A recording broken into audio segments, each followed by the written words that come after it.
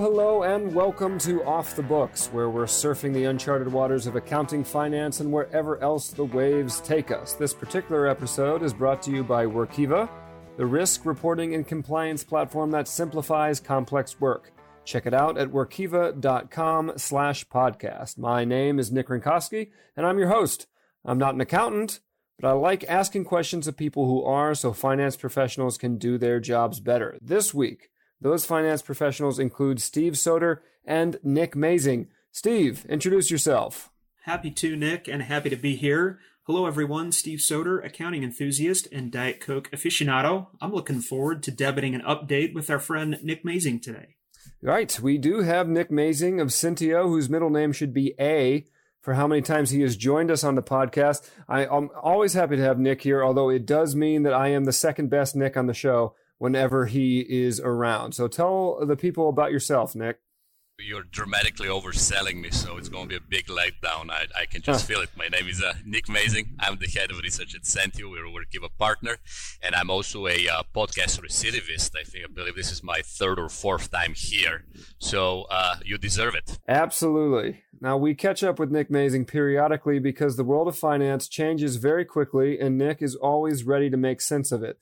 To that end, last time we talked, Nick, SPACs were the hottest thing since molten lava, and now they are colder than a brass toilet seat in the Yukon. What happened?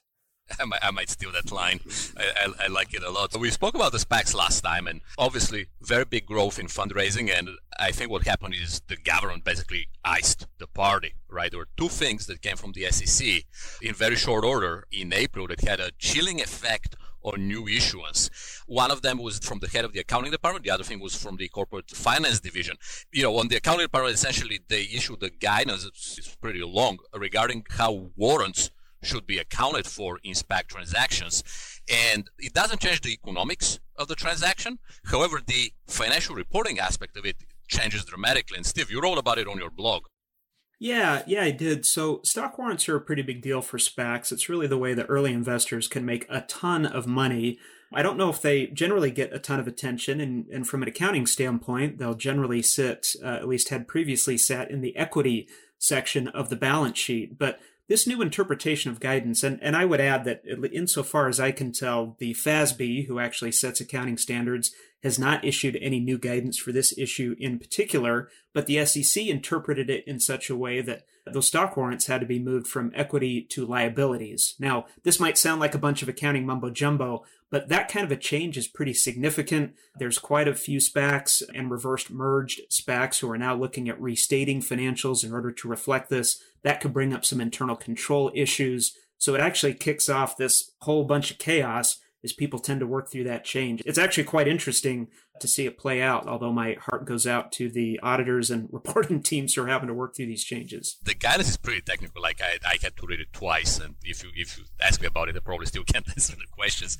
The second part is what came from the corporate finance division. When we're talking about the SPACs last time, we were talking about quote-unquote loophole, where SPACs can actually do projections, while in a traditional IPO, the company is not going to do projections. So in traditional IPO, it's wink, wink, so-and-so, research company says that this market is going to grow at X%, and the implication is, we're going to grow above that, right? But it doesn't happen. Now, with SPACs, the guidance that came from the SEC was, number one, the fact that you can do projections is not a license to do fraud, period. And then the safe harbor applies only to private litigation. In other words, the SEC can still go after a company that, is doing something that is inappropriate. And I think what happened is they looked at a number of situations where the projections were wildly optimistic. And then for the first or second call after the de-SPAC, these projections disappeared. It was like, it's not happening. For example, in one case, there was something that was communicated as pre-orders, was letters of intent, right? I can tell that I've been investing long enough. Letters of intent are meaningless, right? By and large. There was another company that happened recently, was projecting certain EBITDA numbers around the transaction vote for 2021. And then that number very recently got cut by 90%. The regulator, in my view, really had to step in, and they did it gently, right? There is nothing new in what they said. They just said raise their hand, and that's a good thing. That's what the regulator is supposed to do, and it had a chilling effect. So in other words, what happened is the number of IPOs dropped dramatically. The number of companies that filed, like within the first week, I think it was something about 20 companies that filed that they either are delaying filings or will be restating filings, and we've seen some of the highest profile SPAC deals of 2020 already filed their restated filings. I think the 1-2 punch effect here was that the SPAC market was getting frothy, and then the government cooled it off. Yeah, Nick, you're closer to the market than just about anybody I know, and your take just now that this was sort of a gentle involvement in SPACs by the SEC, that's a little different perspective than I've heard. You read the news out there and the SEC is coming to crush SPACs and they're going to go away. But is that really your take that, hey, all things considered, the SEC probably is an anti-SPAC and they are taking more of a softer touch here than they could otherwise? That's my take, because the SEC mission is free and fair markets. And if you have situations where you have accounting errors that are very widespread in a certain area, and then you have the issue with the projections where in a number of cases, a number of high-profile cases, the projections evaporated very quickly after the transaction, this is what you would expect them to do. Just, go to the marketplace. I think the underwriters and the advisors read the leaves, which is why you saw this big drop in SPAC IPOs and why you're seeing a number of companies will be doing a restatement. I don't think they have any sort of legal grounds to ban SPACs, but they saw the froth, they saw what's going on, and they had to step in. Hey, these are the rules. And I think the marketplace saw that. So you have these SPACs that have been formed, these blank check companies that have been waiting for a target.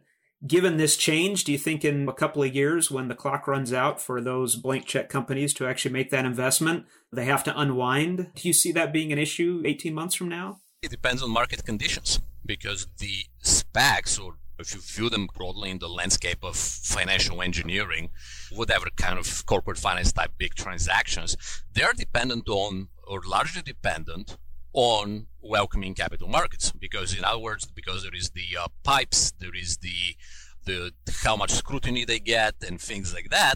So I don't know what's going to happen. If the markets continue to be benign, I would think that most companies would be able to find a deal. If the markets are hostile, then maybe it's not going to happen. But it's very hard to predict whether the markets will be welcoming of the financing needs of these entities as they come to market trying to close deals.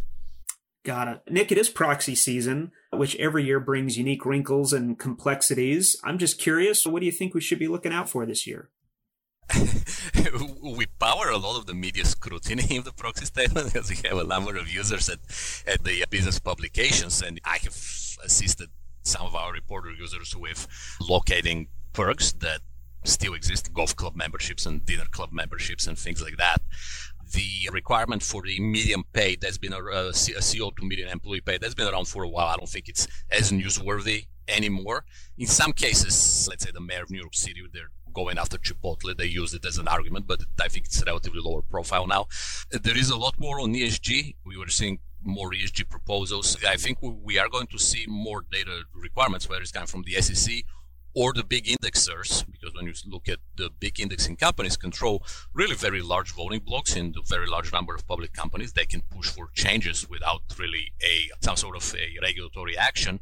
Another group is the exchanges. We've seen some moves from the listing venues regarding ESG topics, and underwriters. It's another venue for that. I think this was I would say the first proxy season where we're seeing a much higher focus on ESG than a year ago or 2 years ago, right? And I think that will eventually standardize itself. You mentioned the word underwriters, and that just put a bell off in my head to take a break here to hear from our own underwriter. We'll be right back with Nick Mazing from Cintio. Don't go anywhere. Today's episode of Off the Books is brought to you by Workiva, the reporting platform that allows you to build better financial reports and save time. Curious thing, time. There is no scientific experiment that can definitively prove the existence of it.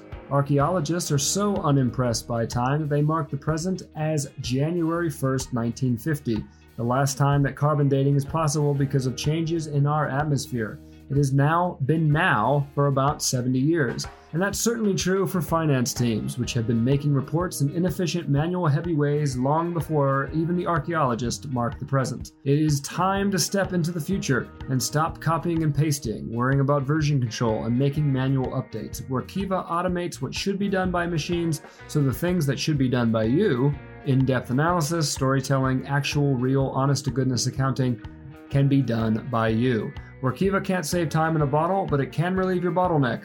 So learn more today at Workiva.com.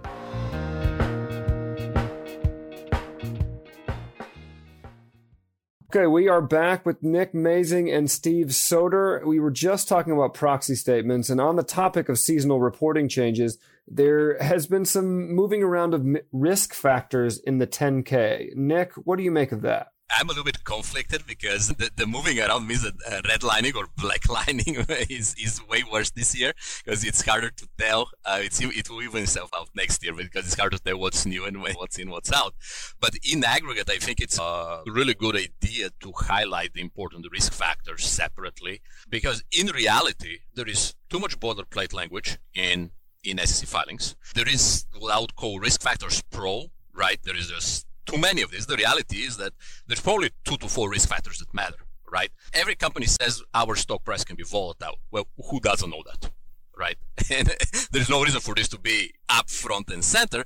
On the other hand, there could be, let's say, some regulatory pressures or anything like that. There's really a make or break that can really drive what happens with a company. When we think about the role of financial reporting, it's to inform investors, right? And I think that the move in risk factors is a good step in that direction because the company highlight, hey, this is what we think is important. And I've got to agree with you, Nick, as someone who's been in SEC reporting for a long time, risk factors were just the dumping ground of every possible scenario your outside counsel could think of.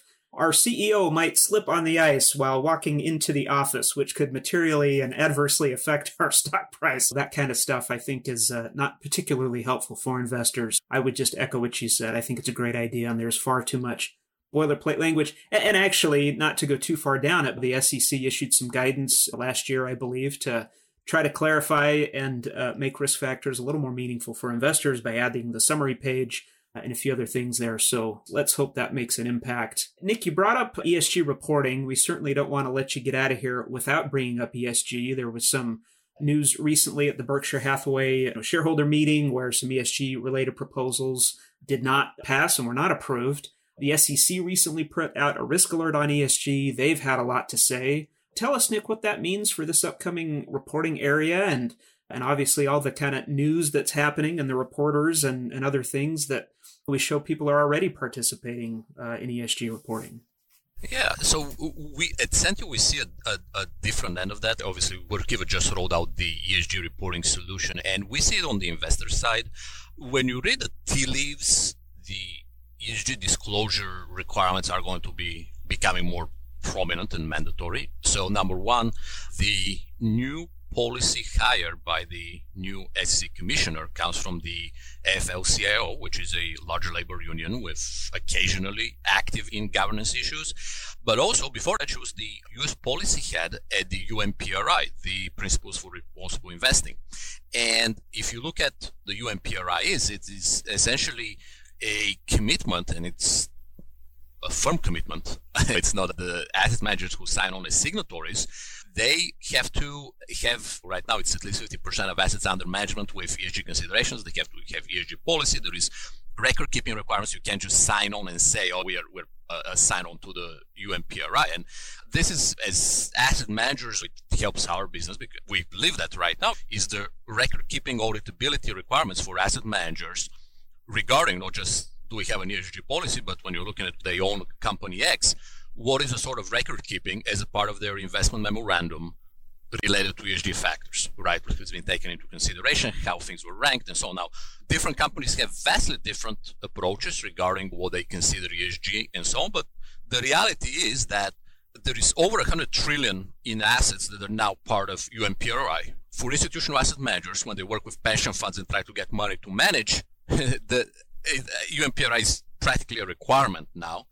And it's coming from all angles, right? So let's say you're a bank and you have a certain commitment for green project funding and so on. There is a lot of stakeholders that need reporting for that, and your new product addresses that. And we're seeing that on the asset manager side. We're seeing it from the SEC. They had a risk alert regarding greenwashing. In other words, if something is marketed in the financial product marketplace as a ESG product, very broadly speaking, what does it mean? And in some cases, when they were doing audits, they found disconnects, to be polite, between what was the headline product versus what was actually happening internally and the considerations that were taken into account. So I think the ESG will continue to grow across the board in terms of reporting requirements, in terms of how it's implemented on the investor manager side, the expectations for disclosure, and so on. One of the things that I think is really interesting about new ESG regulations, and I'm thinking here about the EU, they had this SFDR mandate that, again, without getting too technical, really required investors to begin asking questions about ESG. And the reason, Nick, why I find that interesting is because there's been a very long and hotly debated question: are ESG measures really material for companies? If you think about materiality under the traditional accounting definition, it could certainly be debated. Well, if a government is requiring investors to begin asking about ESG, well, then that therefore meets the definition of what is material from an accounting standpoint. And it's so interesting to me that the regulators took an end run around getting that type of disclosures by, instead of mandating it, they just made it material from an accounting standpoint, which, then requires a certain level of disclosure. We saw that in the EU. I suspect that's going to happen in the US if it hasn't already. To your point about these green investing funds, JP Morgan just announced a 2.5 trillion, that's trillion with a T, of funding that, was going to go to companies that take action on climate change. And of course, they're going to begin asking for ESG related measures, which therefore become material, which therefore will require disclosure, and on we go. I think it's just a fascinating thing that we're seeing play out between non-financial measures and financial measures and accounting guidance and everything else. So anyway, wanted to add that in. I'm particularly close to ESG these days. So. And I think materiality was already there, because if you look at, for example, issues such as FCPA violations, right? In other words, if you look at the SEC, let's say the U.S. market capitalization is about 60% of the world, right? Depends on the year and day. So the SEC effectively controls 60% of the U.S. financial markets. It's of the global financial markets, but if you look at fixed income and so on, it is actually much greater than that. And FCPA, which is an ESG issue, that enforcement can happen to pretty much any large company simply because they touch the U.S. in one way or another. Another aspect of that is U.S. litigation, which gets very expensive very quickly for, let's say, local environmental problems. In other words, if you are a company which has a listing in the U.S., or your US-based company with some kind of an environmental problem at a mining site somewhere, that doesn't stay there. You're going to get sued in the United States, and that can be material. These are just two things that already existed that I think point to the materiality of what we would traditionally consider ESG issues. Yep, I totally agree. Totally agree. So fascinating. It is absolutely fascinating. I wish we could go on, but we have reached the closing question of the day. So before we get to that, I want to thank Nick Mazing, as always, of Cintio, for coming on Off the Books and setting us straight. However, we have failed to mention, we talked a lot about what's been going on in the last couple of months, but have not brought up the biggest Q1 news of all, which is that Crocs, the unofficial, unaware, and unwitting sponsor of Off the Books, they're back, baby. They grew 64% year on year in the first quarter and were even seen on the Oscars red carpet a couple weeks ago. Crocs are loved and hated in equal measure. I'm not going to ask Nick what this means for the market, other than the fact that it means that civilization is unwinding in front of us. But I do want to ask him about guilty pleasures, because Crocs are definitely one of those. Steve, Nick, what is your ultimate guilty pleasure? Doesn't have to be clothes necessarily, but something you are a little sheepish to admit that you love. I'll go first and tell you I am not sheepish to admit that I am wearing a pair of Crocs as we record. Camouflage. I have them in sport mode with the strap around the ankle just so I can get up and leave in a hurry. What I will tell you is that there's a couple of cookie places close to our house. My wife's a big fan of a sugar cookie of one. I'm a big fan of a sugar cookie at the other. And it's something we do quite a bit. That'll probably make Nick aghast because Nick doesn't share my love of sweet treats. This is correct, and I'm a little bit conflicted here because on number one, I've been a Crocs shareholder for a little bit over 2 years. So I have personally vested interest in people like Steve buying Crocs. He actually makes me money.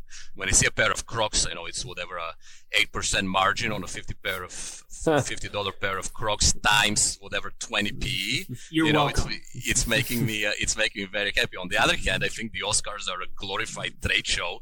Can't believe anybody watches that. But speaking about athleisure, which is the big trend that Crocs are a part of, as a Eastern European, I might own above average number of tracksuits, and I'm not afraid to admit that on the record. Especially black Adidas tracksuits, like the stereotype. Yeah, it's true. In my ancestral home, we call that the Polish tuxedo. So I'm glad to hear that it's alive and well to this day. So very good. Nick Rinkoski, we can't let you get off the hook so easy. What's your guilty pleasure? I've got to know. I love the Oscars, so I'm now I feel like I need to apologize for that. But my guilty pleasure, boy, I also am immured with sweets, even though I know they're terrible for you. I would say my guilty pleasure are childish drinks. I love chocolate milk. I love cream soda. I have the palate of a 4 or 5 year old, and I can't stop myself. On the spot, that's what I'll go, especially as the weather is warming up. A cream soda will be in my refrigerator for the next 3 months. Love it. Okay, this has been Off the Books. My name is Nick Rinkoski. Please subscribe, leave an Apple Podcast review, or tell your buddies if you like the show. If you want to be on the show, you want to yell at us, you want to write at us, you can certainly do that at offthebooks@workiva.com. Otherwise, surf's up, and we will see you on the next wave.